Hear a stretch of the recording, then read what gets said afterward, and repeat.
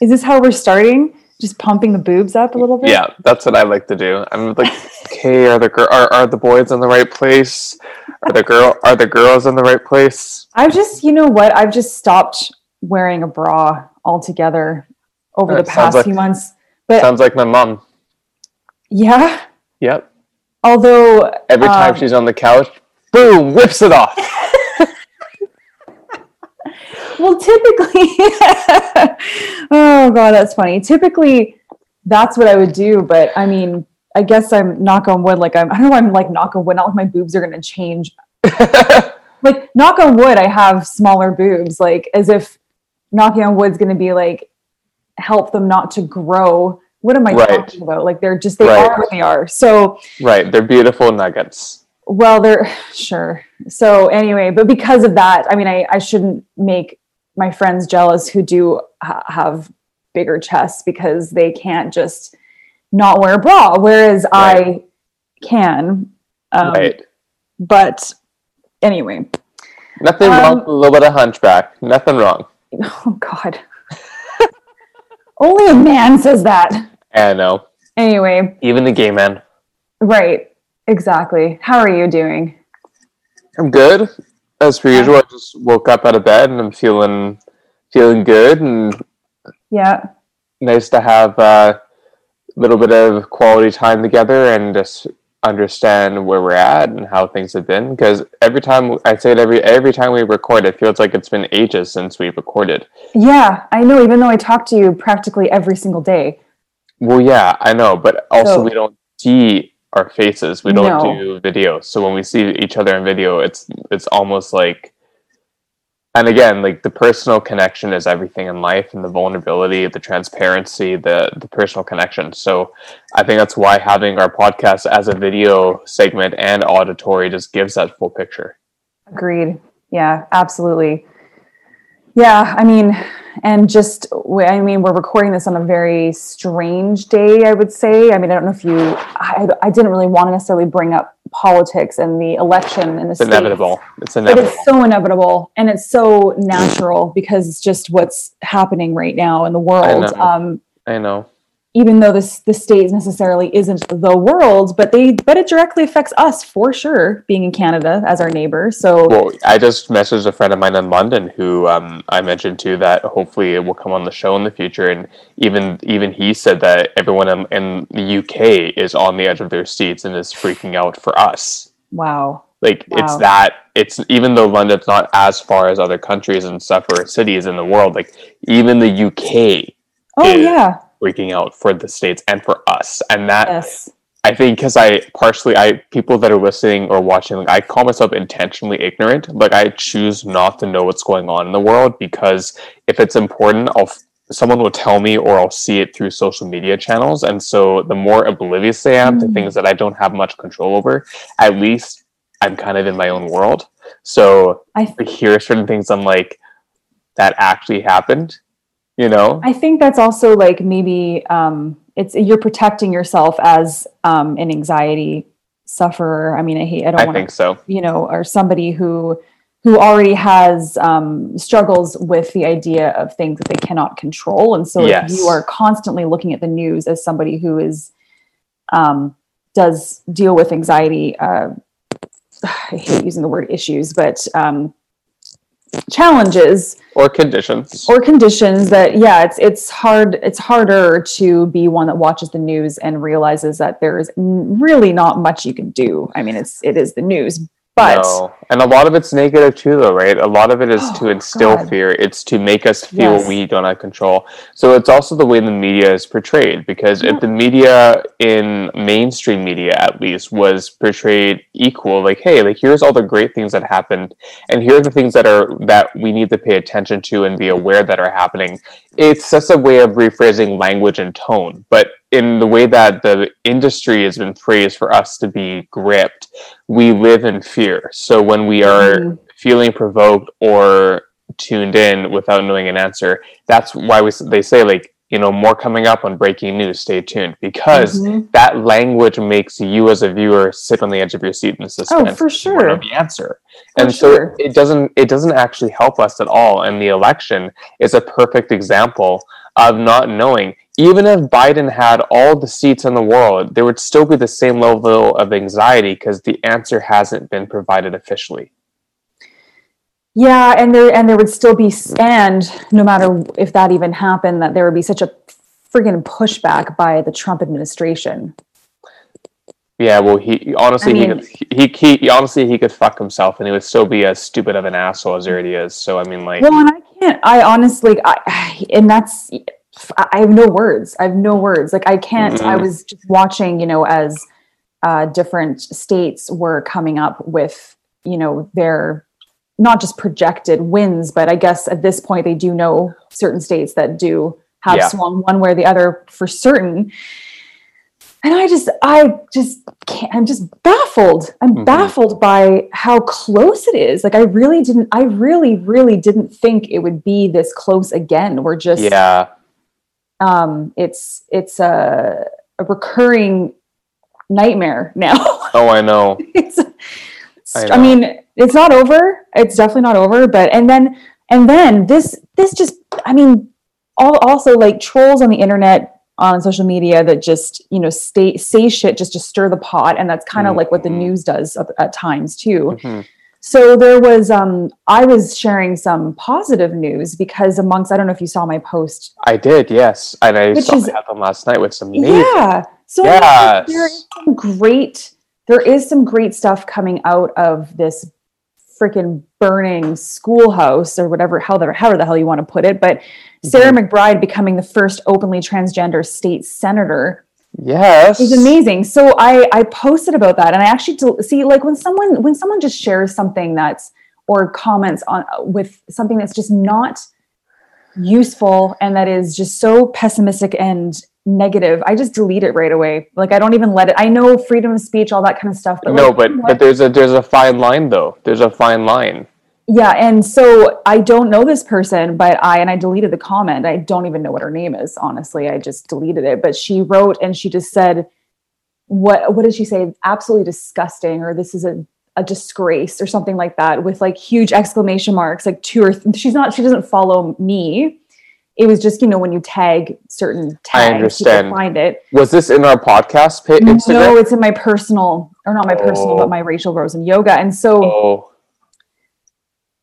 I thought about responding, and see, this is the thing, everyone. Like, I thought about responding to that, and it made me so angry that I wanted to, say something, either just like, wow, or I don't know, how ignorant can you be? I don't know. I have no idea. But anyway, I backpedaled, and I almost wrote something, and I said, you know what? No, it doesn't deserve a response. No. So I deleted it. No, and I'm not comparing this whatsoever, but the foundation of picking and choosing where you give your energy to something. Yes. For example, like there's a patron in where I teach that is notoriously chronically late and has been spoken to by upper management, that has been spoken to the people that differentiate who is permitted to be able to access and to utilize the programs within the facility that I teach for, and they had one last chance, and they still pushed the boundary of coming into the class that I was teaching past the grace period of when they could come in. And so I only had a few people in class, so it wasn't disruptive, but it was still okay. I can either throw a fit and throw the room off for the other two people that did show up early and that were respectful, or I can smile, take the high road, and let them practice because they did show up, and then afterwards deal with it then. And that's exactly what I did. And so therefore, that individual will no longer be permitted in the facility because they tried as much as they could to take advantage of the period that they're given. Yeah. So it's the same thing, though. We pick and choose our battles and how we effectively navigate around them, like this woman that commented on your Instagram post. Right. They're not worth their energy because they're not going to change how they think anyway.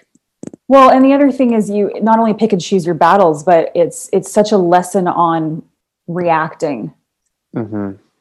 Right? Like we live in a world where it's too easy to instantly be, and especially for anxiety, people that cope with anxiety or that struggle with anxiety. I mean, our reactions to that fight or flight mode are constant, like it's such a, for us, I mean, or for myself, I should say, that quick to react nature of automatically going to the worst case scenario is too easy.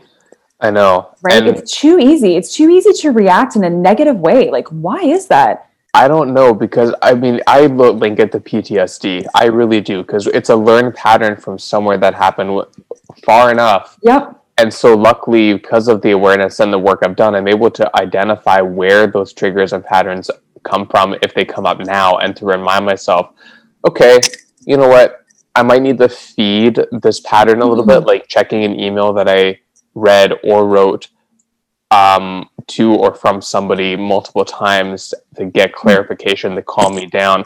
But I'm able to stop it in the sense where I'm not freaking out, but the pattern of doing the action might still be there, but my emotional reaction to it is now neutral.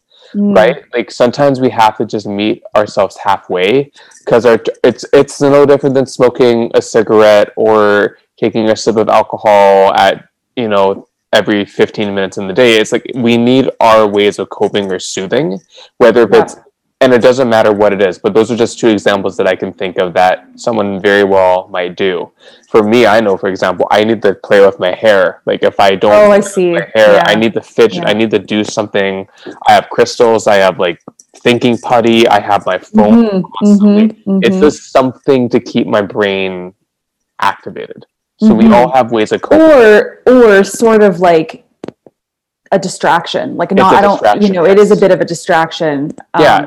But I think for those of us that are elevated thinkers, though, that's very common. And those of us that are doers, natural leaders and doers, like the personality and the working nature of our brains, we have like doing, observing, strategizing, mediating. Like I'm a doer, so doers naturally have to be doing something to keep busy, even if it's just a fidgeting tool. Like I'm the same. Our brains are so rapid. Oh, me too. And if I'm not like I mean, you can ask my husband. Like, I mean, if I'm not doing, what was that? Why'd you stick your tongue out?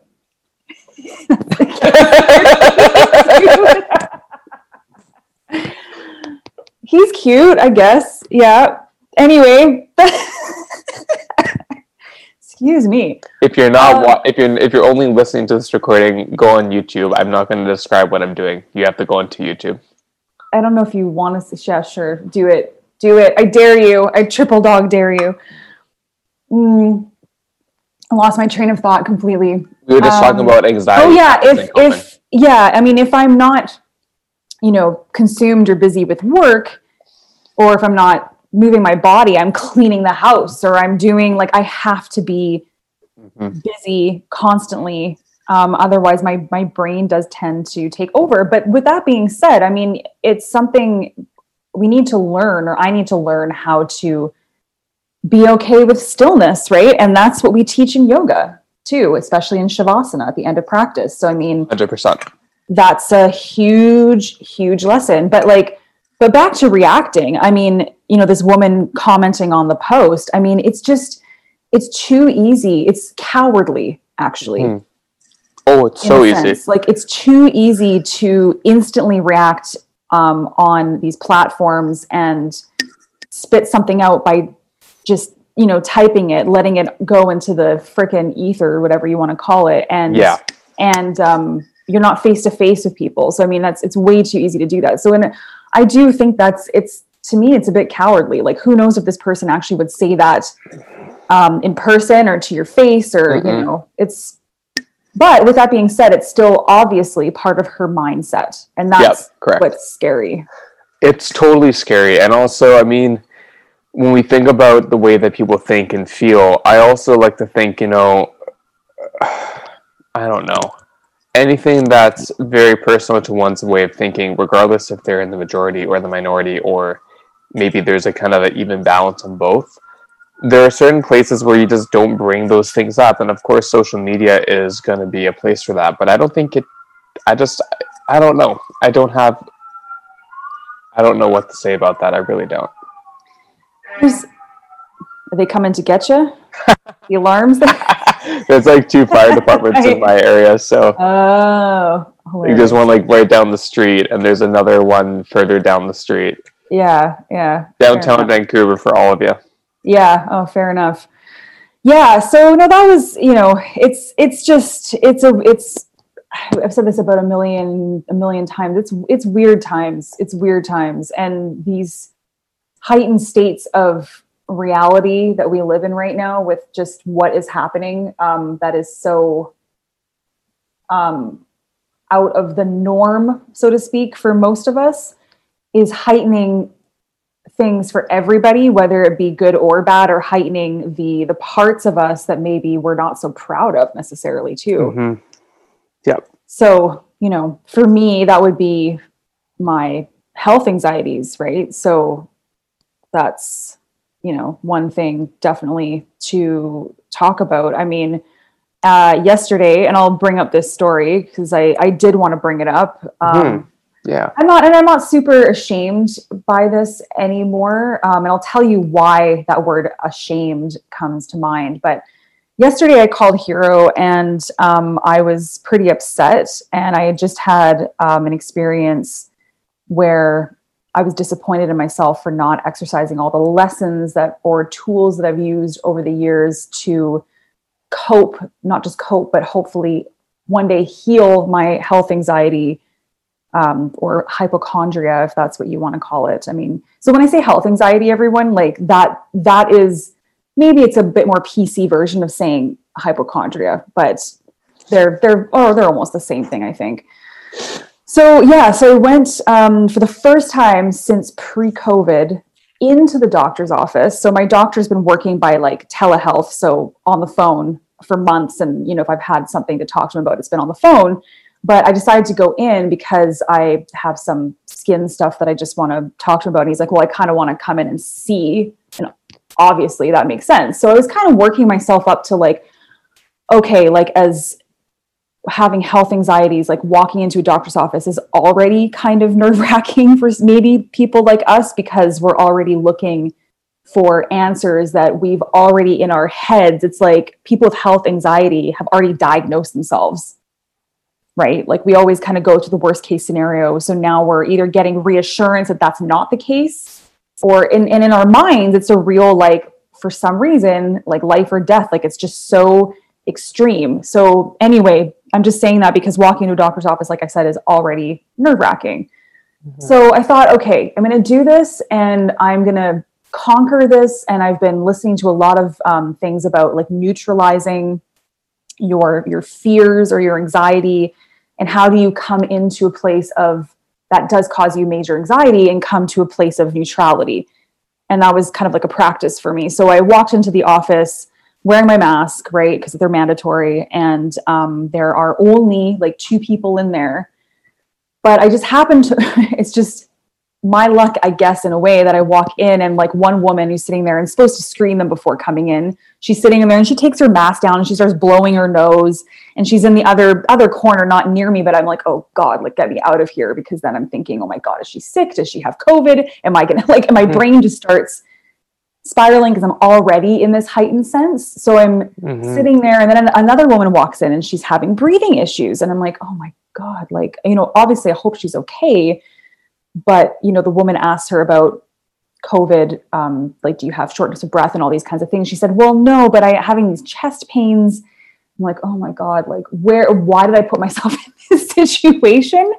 So anyway, I'm sitting there again. This woman's wearing a mask, but we'll talk about this after my issues with people wearing those plastic masks that don't actually cover your face and they're sitting just off your face. I don't know if you've seen those. They're like the clear plastic, right? Yeah, it like makes no sense to me. Yeah, because they're not actually, but anyway, and she's sitting on again, at least 6 feet away. Great. I'm wearing 2 masks, guys.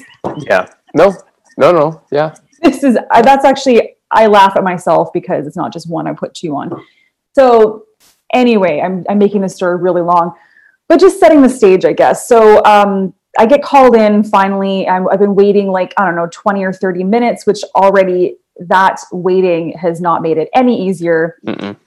So I walk into the actual doctor's office, not the waiting room, and they close the door like normal. And then of course, you know, I think lots of comics have done this. It's like you wait in the waiting room and then you wait in the doctor's office. It's like there's two waiting rooms, really. Like it's ridiculous. Mm-hmm. So I'm sitting there and I'm waiting, and it's probably been another 15 minutes or so. Okay, so my doctor walks in and he's not wearing a mask. And I'm like, he walks in and of course, my blood just starts to like boil and my body gets super hot. I'm starting to almost get these panic attack sensations or symptoms. And I said to him, and he sits down and I'm like, sorry, but why aren't you wearing a mask? Like, because I'm thinking like you've told, like, how can you tell all your clients it's mandatory or your patients to wear masks in the office, but you're not wearing one? And he says, you know, I'll explain it to you in a sec, but he's like, can you sit tight for a little bit longer? Because we have a woman who has heart or chest pains and I've got to tend to her. And I'm like, well, of course, like, what am I going to say? Right.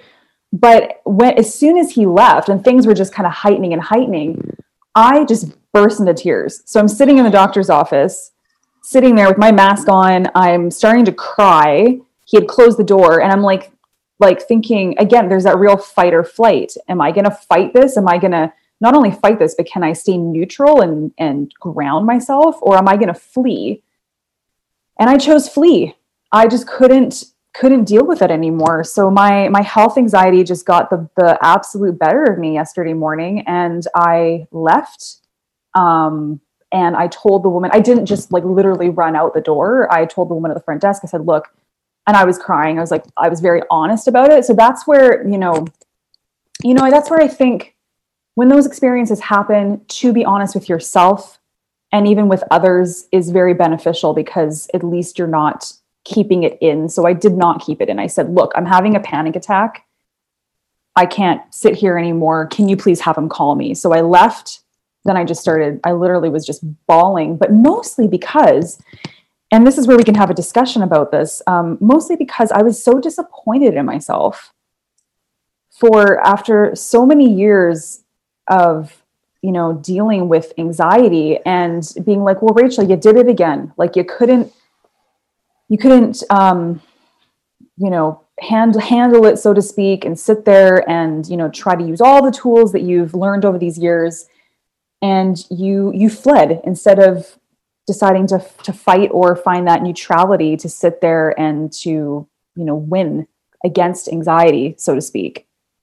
Right. So that's, I called you later and I told you all about that.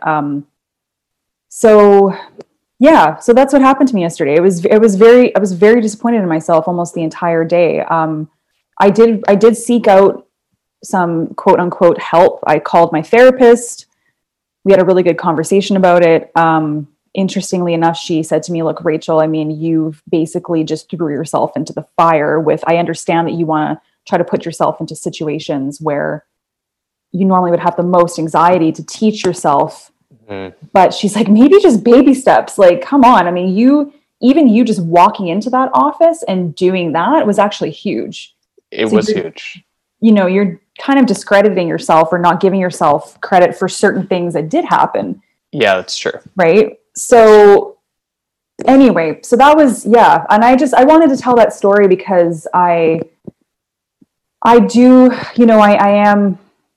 am trying to be, not trying to be, but I'm very honest about all these things that are going on because I don't want to hide behind anxiety and let it win in that sense. Mm-hmm. Right. So, and I'm hoping it'll help someone out there to even just say, oh my God, like I dealt with almost the identical situation or scenario the other day. And I beat myself up for days and days. I mean, at least now with me, I can say that I beat myself up for maybe 24 hours. Okay. Whereas everyone out there, like years ago, I would have beat myself probably up for weeks about that one scenario or circumstance. So exactly. Yeah. Well, it's important. It's important that you do share these experiences because, from the very first intention of getting Juicy was to pull the mask off mental health and to also really be clear about we're two people that have perspectives and experiences that are of use to other people that maybe we don't know are actually tuning in or in the future could be listening to these recordings in even 5 years from now, and they'll realize these people were trying to do something that maybe we're helping each other with the intention of helping them. Mm-hmm.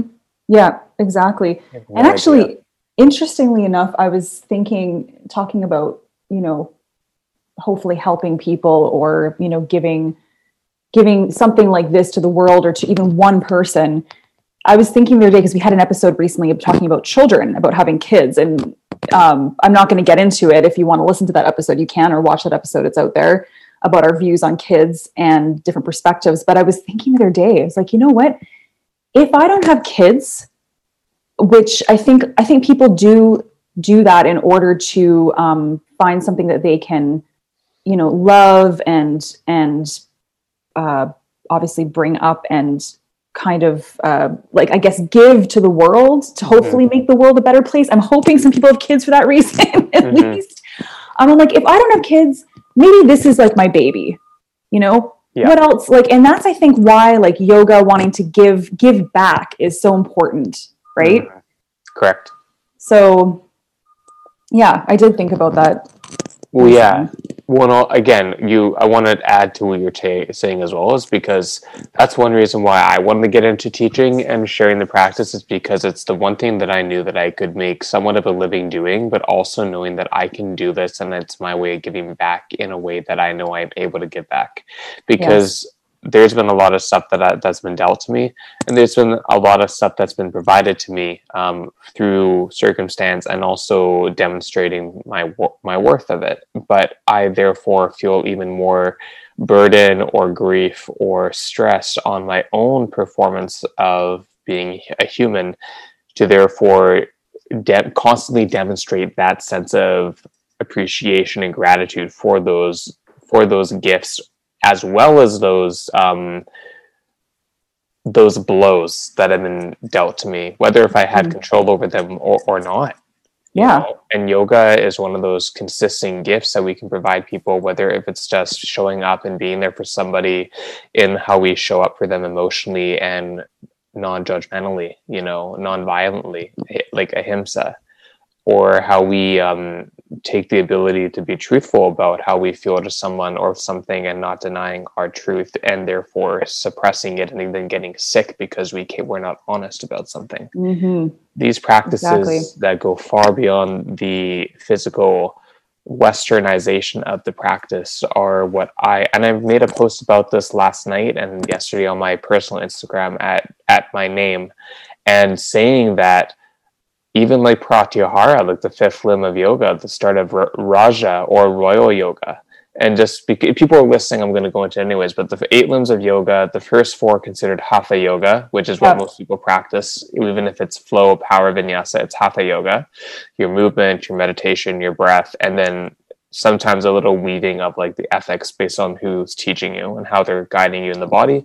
The other 4 limbs are Raja, Royal, King Yoga, more non-physical, more introspective, and helping to achieve ascension, enlightenment, or further clarity in you as a human being, in this body, in this channel. So the ability to remove your senses can also feel you pulling inside. And that gives you the opportunity to look inside instead of being constantly freaked out by your anxiety and by your mindset that's maybe pulling you out of who you truly are inside. Because you don't listen to yourself, right? And I'm constantly having to find that balance of both, because we have to look out and we have to multitask and we have to do several things at once, especially when we're in a job environment, usually more than not, or even when we're crossing the street and we have to make sure we're not going to get run by a car or bump into another human being, especially during COVID and stuff. Like, we're constantly in a place of fight or flight. And you brought this up when you're in the waiting room. And how do we balance these natural human instincts of fight, flight, freeze, submit in the sympathetic nervous system? How do we do this effectively and also not discredit the way our brains are wired. It's never going to go away.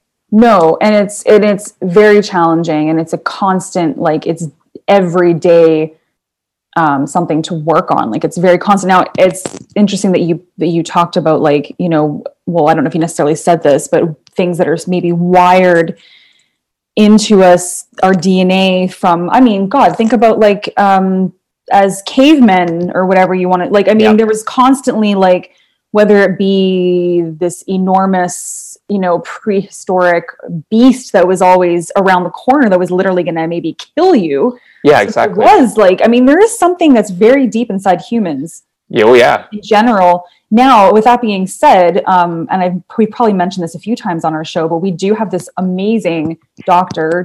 Rachel Yehuda, who's coming on the show in early December, and we'll hopefully get that. Really excited, because she has been at the forefront of a number of high-profile studies that have to do with generational trauma and just delving into the realities of that trauma being very key parts of your DNA, like actually part of your your genetic makeup.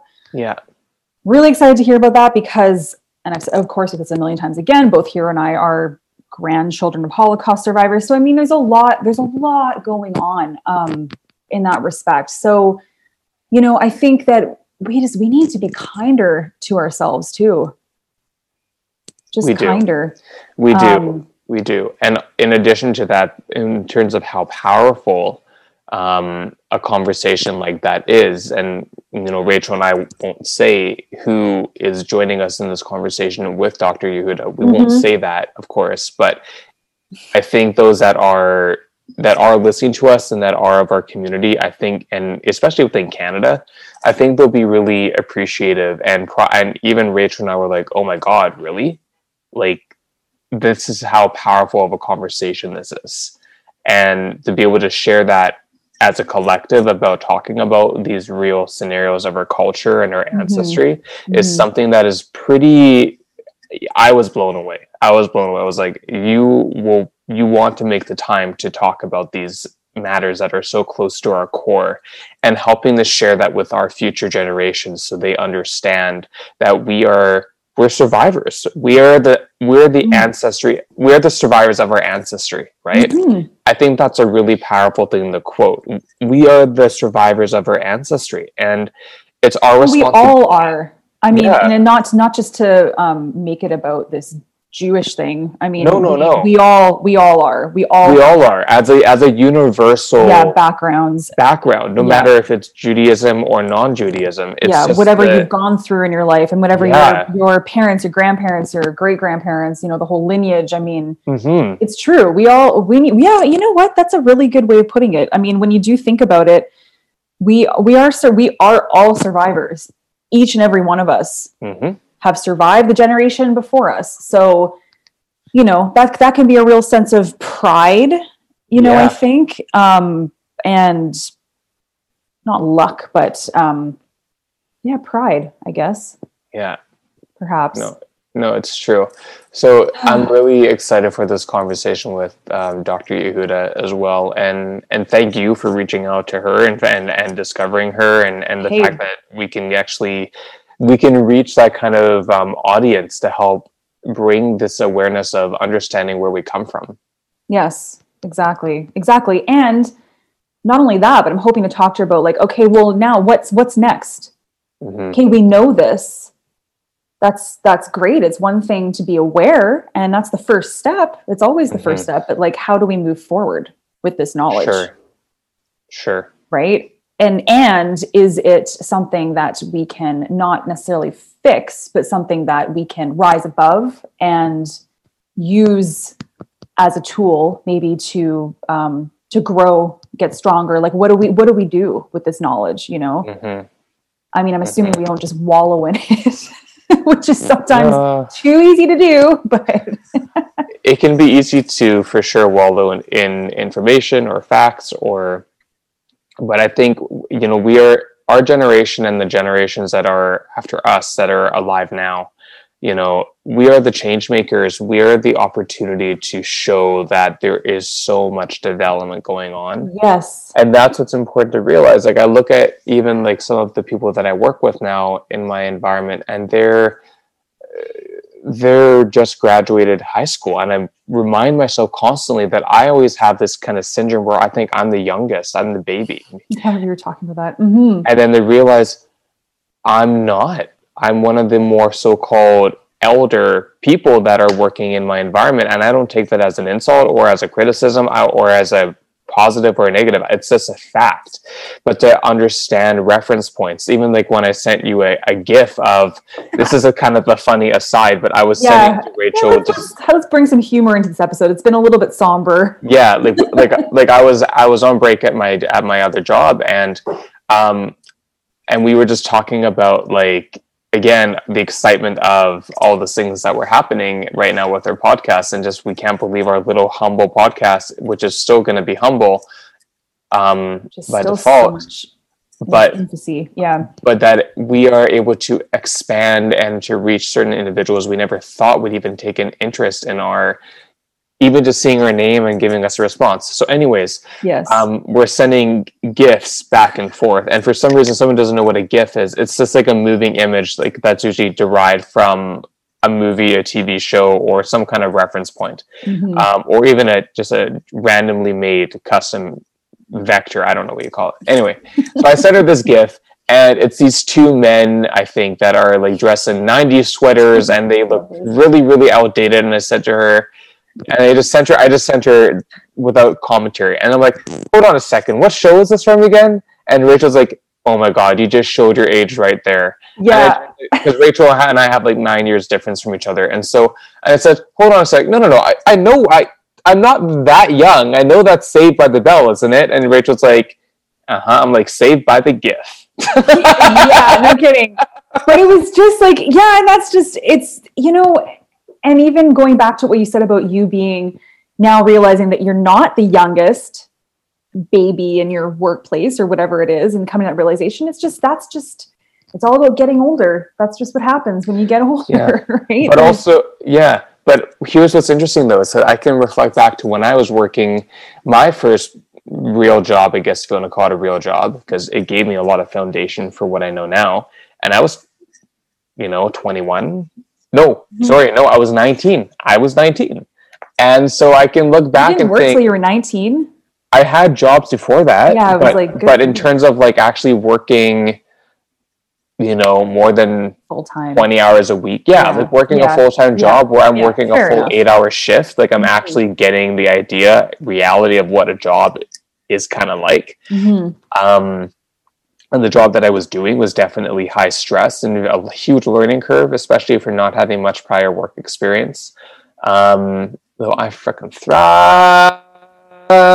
But anyways, I was a little shit. But anyways, the thing is that when it came to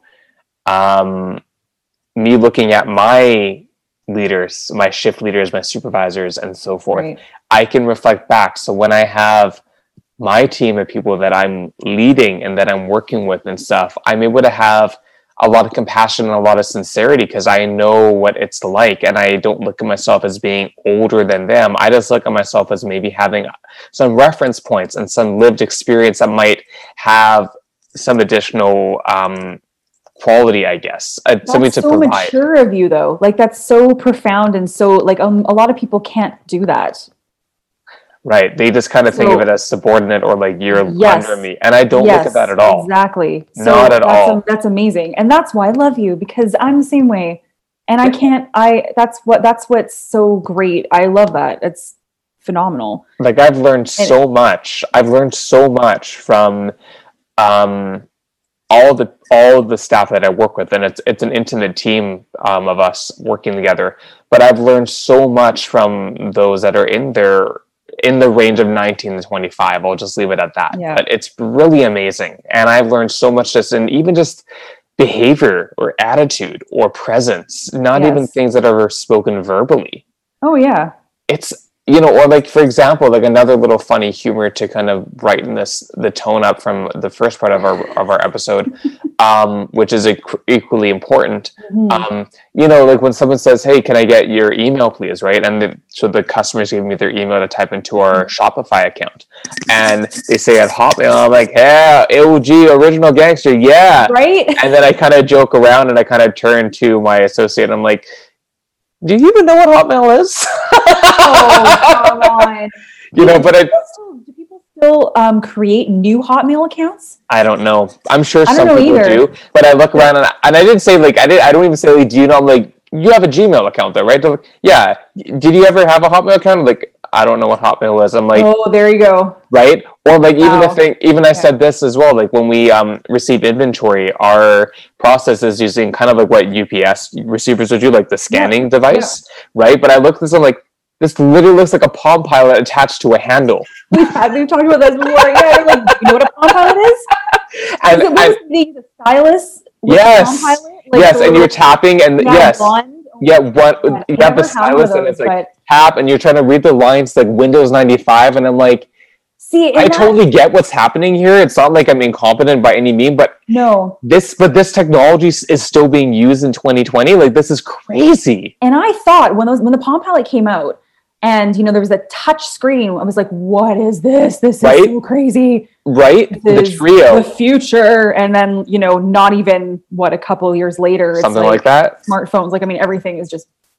Well, it was just got like super quick with technology. Like, well, it has. Well, because it was Palm Pilots, and it was like, well, and then when people was like, "What's a Palm Pilot?" I'm like, basically, a Palm Pilot was everything in one device minus cell reception. You know, okay, I forgot about that. That's kind of how it was. But then I don't think the first brand that I can think of, whether if they were the first or not, but was Treo, and that's what's like, here's your Palm Pilot, and now it's a cell phone. And it can fit in the palm of your hand. Yes. Then from there, that's when we eventually, I don't know how far soon we then saw the iPhone, and we saw or even like the sliding cell phones, the flip phones became day of the past. You know, Blackberries were. Yeah, Blackberries were very similar to that. Even, but I just have to share to get people excited about this episode again with Dr. Rachel Yehuda, because we kind of alluded to this, but maybe it was lost in translation. Yes. We have a special guest joining us in conjunction with Hero, because Hero and I are special, right? But we're not guests of our own podcast, but we have someone else joining us.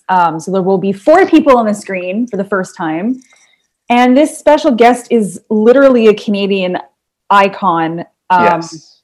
And I'm so excited because we just got this news yesterday that she'd be more than thrilled to join us in this discussion, because there's a commonality of her family with the Holocaust as well. And she just gave me a thumbs up with confirming for it. So amazing. Sharing that, but not sharing her name and not sharing her picture. So that was pretty exciting. So I don't know. Again, I know we got really into a few different topics there, but it all relates. And that's why we were so excited. Additionally to even just having Dr. Yehuda with us joining us. So yes, and Mark, also Mark Marion, I did ask you, but I didn't get a response, so too bad. Oh, Mark, you're missing out, buddy. You're missing out. I know it shows that you saw our messages. Yeah, exactly. We even left you a voice clip. Oh, good, but it looks like he saw it, or at least listened to maybe one of them, and that's which is huge. Fine, and that's huge. Which is huge. Totally fine. He knows your voice exists. Exactly. So all good. And Seth Rogen, if you're listening to this, just saying, if you're listening to this, Seth, in the future, you know, I just watched your American Pickle movie, so I know if you're brining 100 years or whatever, and now alive in the future of our current generation, and you want to come on, bring that pickle juice with you, buddy. Bring it. Bring your schmeckle. Bring your schmeckle and make it kosher. Add a couple cloves of garlic to it too, and you got a party. Speaking of Yiddish and like thinking, so I think from now on, when I think of any health-related anxiety ailments that I might have, but maybe I've like created this symptom in my head because I'm just, you know, I think I'm just going to say it in my mind as an old Jewish booby. Yes. So I'm gonna and that'll just hopefully, actually, and this is an actual tool to use for people that have anxiety. So and I've just been learning this through the anxiety guy, by the way. So I forget exactly the terminology he uses for this particular tool that you can use. But if you have a recurring thought that's just like over and over and over and over, sometimes in order to get exhausted by it and just be like, ugh, okay, I've had enough of this, let's move on.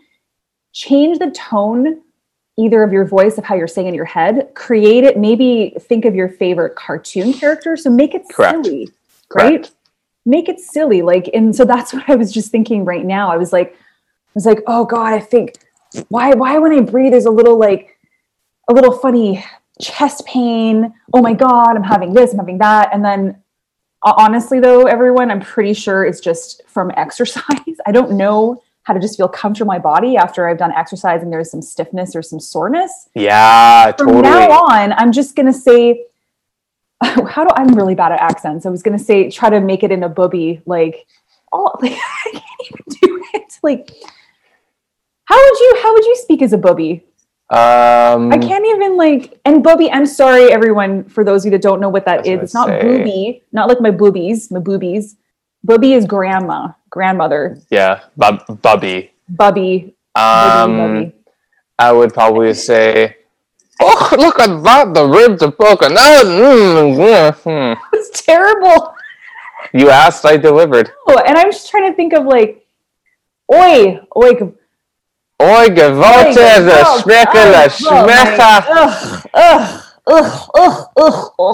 Yeah. Oi, gewolte. I got this pain in my chest. Yeah. I don't know what it could be like. I don't know. Anyway, try to make those voices silly. It's true. Don't take yourself so seriously. Like that's no. And hopefully that little tip helps somebody today. I don't know, but just totally make it silly, exhaust yourself. And if you're exhausting. And if you're like me, where you sometimes reread a message you wrote and you wonder how someone interpreted it, or you know, you wonder why they responded to like that too. they respond to part of your email or text message, or they just don't. And sometimes you'll see that they've seen something. I've had to continuously realize that we always process information differently. So, and we tend to think that our way of processing is the way that we expect others to process it. And that's not the case whatsoever. And chances are, if we're thinking of something, 95% of the time, they're not thinking about it whatsoever. Nope. It enters their brain and it goes, and we're the ones thinking about it for ages, unless if we let it go or we ask about it, and then they clarify that, no, you're in your head, you're overthinking everything. Even my best friend who was on the show earlier with us on episode 8, Genevieve Clements, who's one of my dearest friends, and I asked her flat out, and she's like, yep, Hero, like, you're an overthinker. And my mom will say, you speak a lot, you overthink everything, and that's not a bad thing, but that's just the way you cognitively have learned and how you function. And so you just need to remember that it's okay, but to realize that most people are not thinking the same or feeling or even conscious of anything that you're conscious of once it's in and out in the moment that it happened. Well, and that's what I remember with anxiety. I remember that if I'm thinking about this so much, what are the chances that other person is giving that much of their energy and time to what I'm thinking about? Like, do I have that much time to process that information? Which is why I like to be busy, and why I'm more of a workaholic, because I can process stuff, but then if I'm so busy to the point where I can process it, but it doesn't linger, I have to let it go. Totally. And not to say, I'm not trying, I was going to use the word delusional. I'm not saying that you're delusional, but I'd say the majority of our thoughts when we start to overthink, they are not reality. They are stories we're making up, stories that we've created based upon past experiences. Correct. Based upon mostly past experiences, actually, or trauma. That's the PTSD that I mentioned. The PTSD. Yeah. And so, what I've tried to tell myself at times is, or ask the question, is this the truth? Is this reality? Is this the truth? Is this 100%? Can you tell me this is 100% the truth? Do you know that?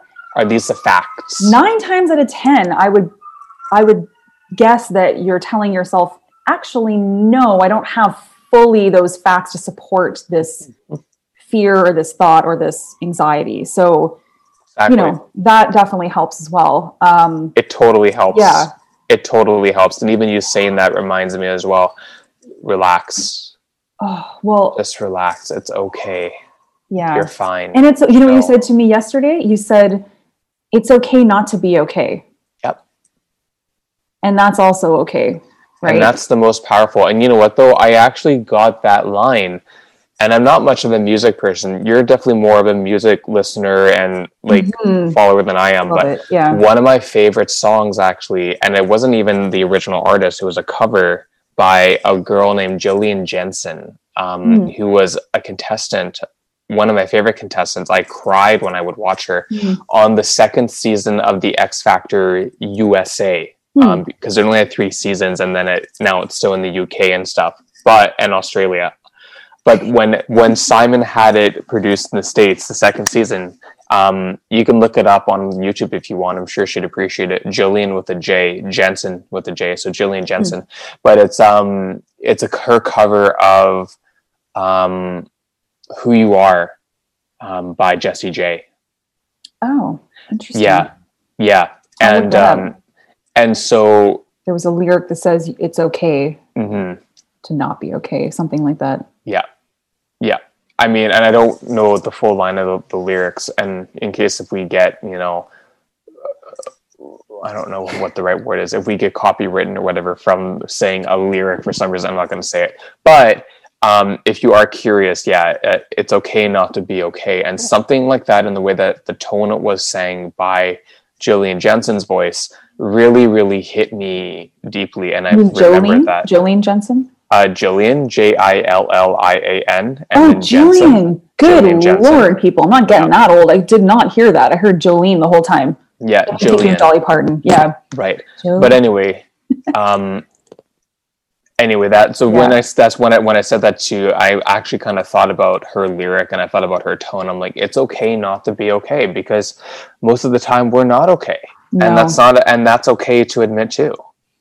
Yeah, it's just getting by. Totally. We're just getting by. Right. And then one more thing, I'm just gonna, because we'll wrap it up here in a second. I could just this is the thing, we could just chat forever and ever. So don't know if everyone wants to be like, we're just for 24 hours straight. We're just awesome. That's the bottom line. Yeah.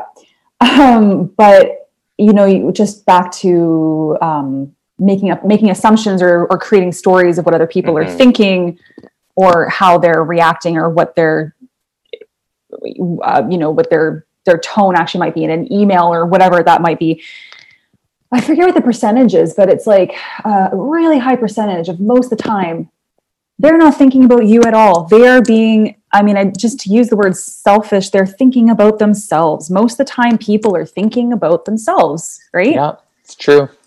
So they're not even thinking about you. And somebody, actually a therapist of mine from years ago said, when I started to take on other people's feelings or emotions, or this is a little bit different from what I'm just talking about, I would get really upset about something that maybe my dad was going through or something like that, or with my parents this is a whole other topic of conversation. My parents divorced when I was in my early 20s. So she said to me, Rachel, what they're going through, what someone else is going through, has nothing to do with you. And you have, in a way, you have no right to take their emotions. That's theirs.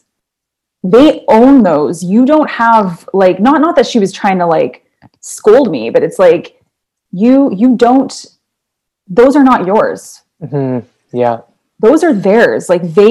That's their thing. They own those. You don't have a right to take them on and own them. I don't know. There's something about the way she said that. It was oh my God, you're right. That's their shit. And I don't have a right to take that on. That's theirs. Right. So exactly. Anyway. It's amazing. Whew. It's amazing. This was a juicy conversation. This is good.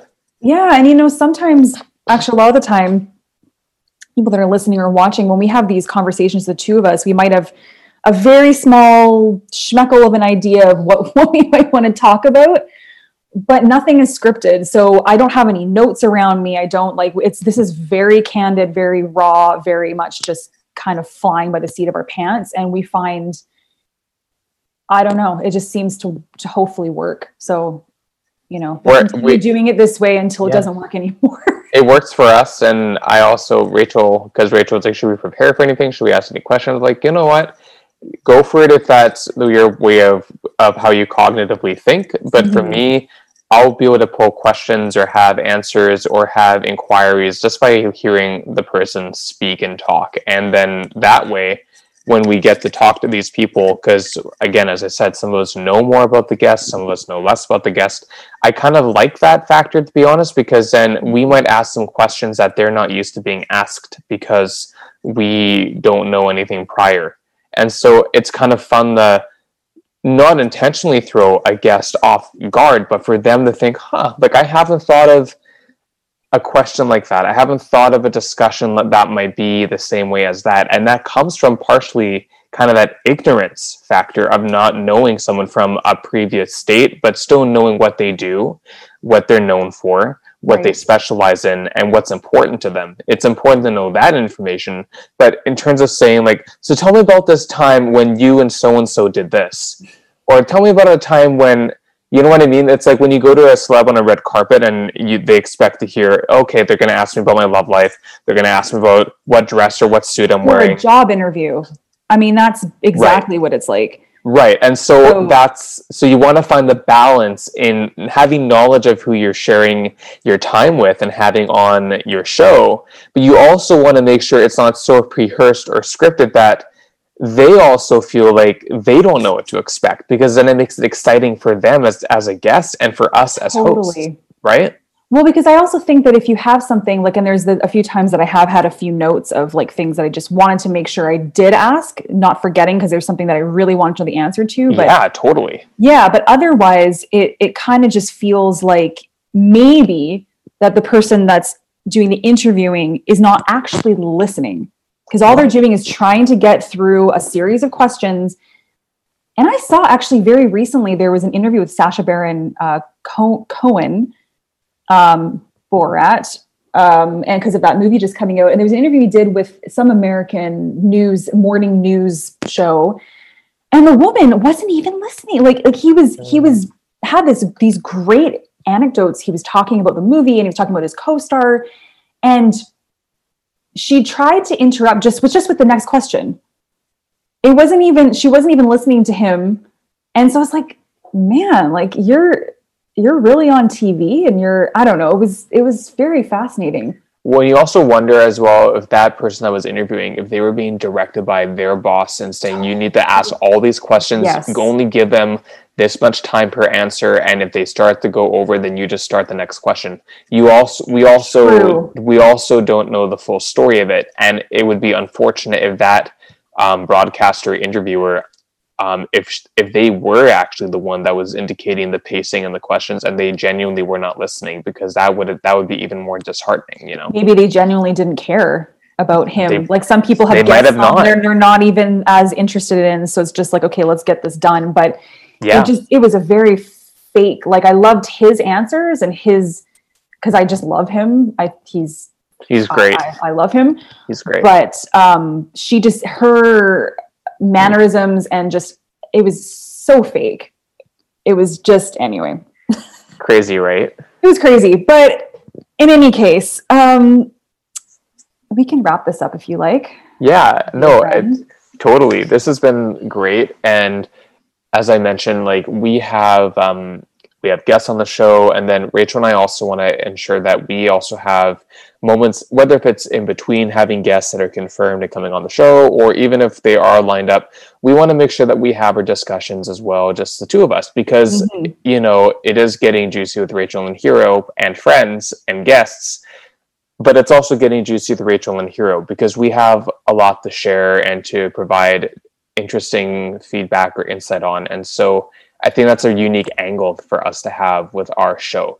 Yeah, and agreed. We appreciate you tuning in, even if it's for 5 minutes or if it's the whole episode, or maybe you hear something and you share it with a friend that you think might be more connected.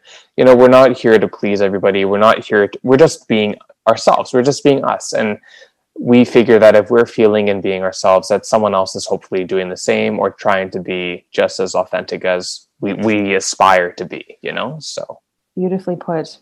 And we do have some, and after actually this episode, we do have a number of guests that are lined up. So there's some juicy, very different guests from each other, coming from different walks of life and different industries. So it'll be very, very juicy. Yes, and also I do want to say this. Stay tuned for a brand new introduction and outroduction for our customized theme music, which we've been working on with an incredible close old friend of mine who is a very talented musician and songwriter and singer and like maestro, I would say. She would probably be doing this right now. Like, I'm so embarrassed, but I won't say anything more than that. But if you are listening to our show, we hope you really like it, because me and Rachel listened to it last time. We're like, this totally summarizes like the tone, the context. 15 seconds, and I think I loved it, and it's original, so it's super original. I love that. Yeah, it's great. So I just wanted to leave that on the note too, is that we are super excited, and we also have thank you for a customized our own branding and our own logo in the development too. So we can't wait to share that with you too whenever we have a chance to present it. But it's all in the works. It's getting official.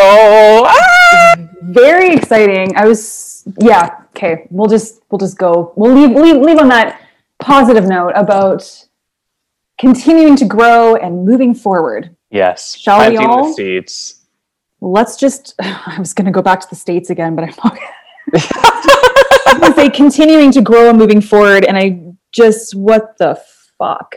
Like, please, let's, I mean, I know we're not American. We're not in the nightmare that they all have been the past few years, but just praying for y'all down south. Yes, and that's all I can say. I pray for all of you too, but if we get more American immigrants here, all I can say is that American men, in my experience from traveling into the States, are way more direct, way more communicative, and if they want something, they go for it. So hit me up, boys, if you're coming into Canada, because I'm ready, and I will definitely take advantage. And we welcome you. So yeah, welcome you, especially the gays. Especially the gays. Come to me. That's the interesting thing, because I was thinking about that this morning. I'm like, oh my God, like, if this goes in the direction that I'd say, I don't know. I don't even know if most of us feel this way anymore by the way the polls and the election's going, but a lot of us feel if it does go in that orange guy's direction, then there'll be people crashing the immigration site again, I think, to Canada. And Canada had said that I read a headline, I didn't read the whole article. Canada is anticipating that and supporting it. Jesus. Yeah. So we'll leave it at that, but we support you. We are sending you all the love from Vernon and Vancouver, and we'll be your emotional support humans, or emotional support Canadians. Did you see that new was kind of going viral right now? Some guy on Twitter talked about he would be the Americans' emotional support person. Wow. And he wrote a really cute tweet about it, and it kind of just went viral overnight. Wow. So a lot of Canadians are putting it out there and saying, we will be your emotional support Canadians. Totally. And I'll be your Canadian order husband in the making. So just saying, I'm ready for you. I'm ready for you. Ready for you. Okay. All right. We'll leave it there, but have a good rest of your morning, and thank you. We will talk very soon. And everyone, stay safe, stay as sane as possible. I think I said stay sane to one of my yoga students, and she goes, what are you just assuming that I'm going to be sane ever in my life? Like, maybe I kind of like to be a bit insane. I'm like, yeah, you're right. Sure. Why not? A little bit of insanity never hurt anybody. No, a speckle of insanity. Schmeckle. Alrighty. Sanity. So many made up words. I love it. Okay. We'll talk soon. Bye, Take everyone. Care. Bye. Mwah. Kisses. Bye.